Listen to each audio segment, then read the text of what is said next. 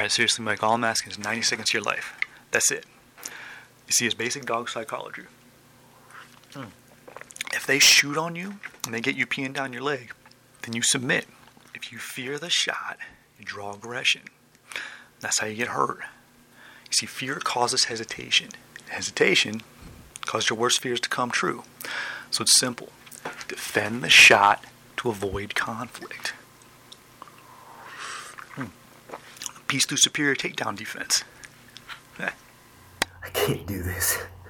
Sure you can. Who knows? You might like it. It's a killer rush.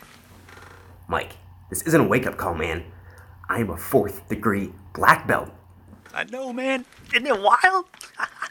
But seriously, that's what makes it great. The sprawl allows us to make our own rules. Allows us to exist on a different plane. Why be a slave to fighting when you can be its master? 90 seconds of your life, bell to bell. That's all I'm asking.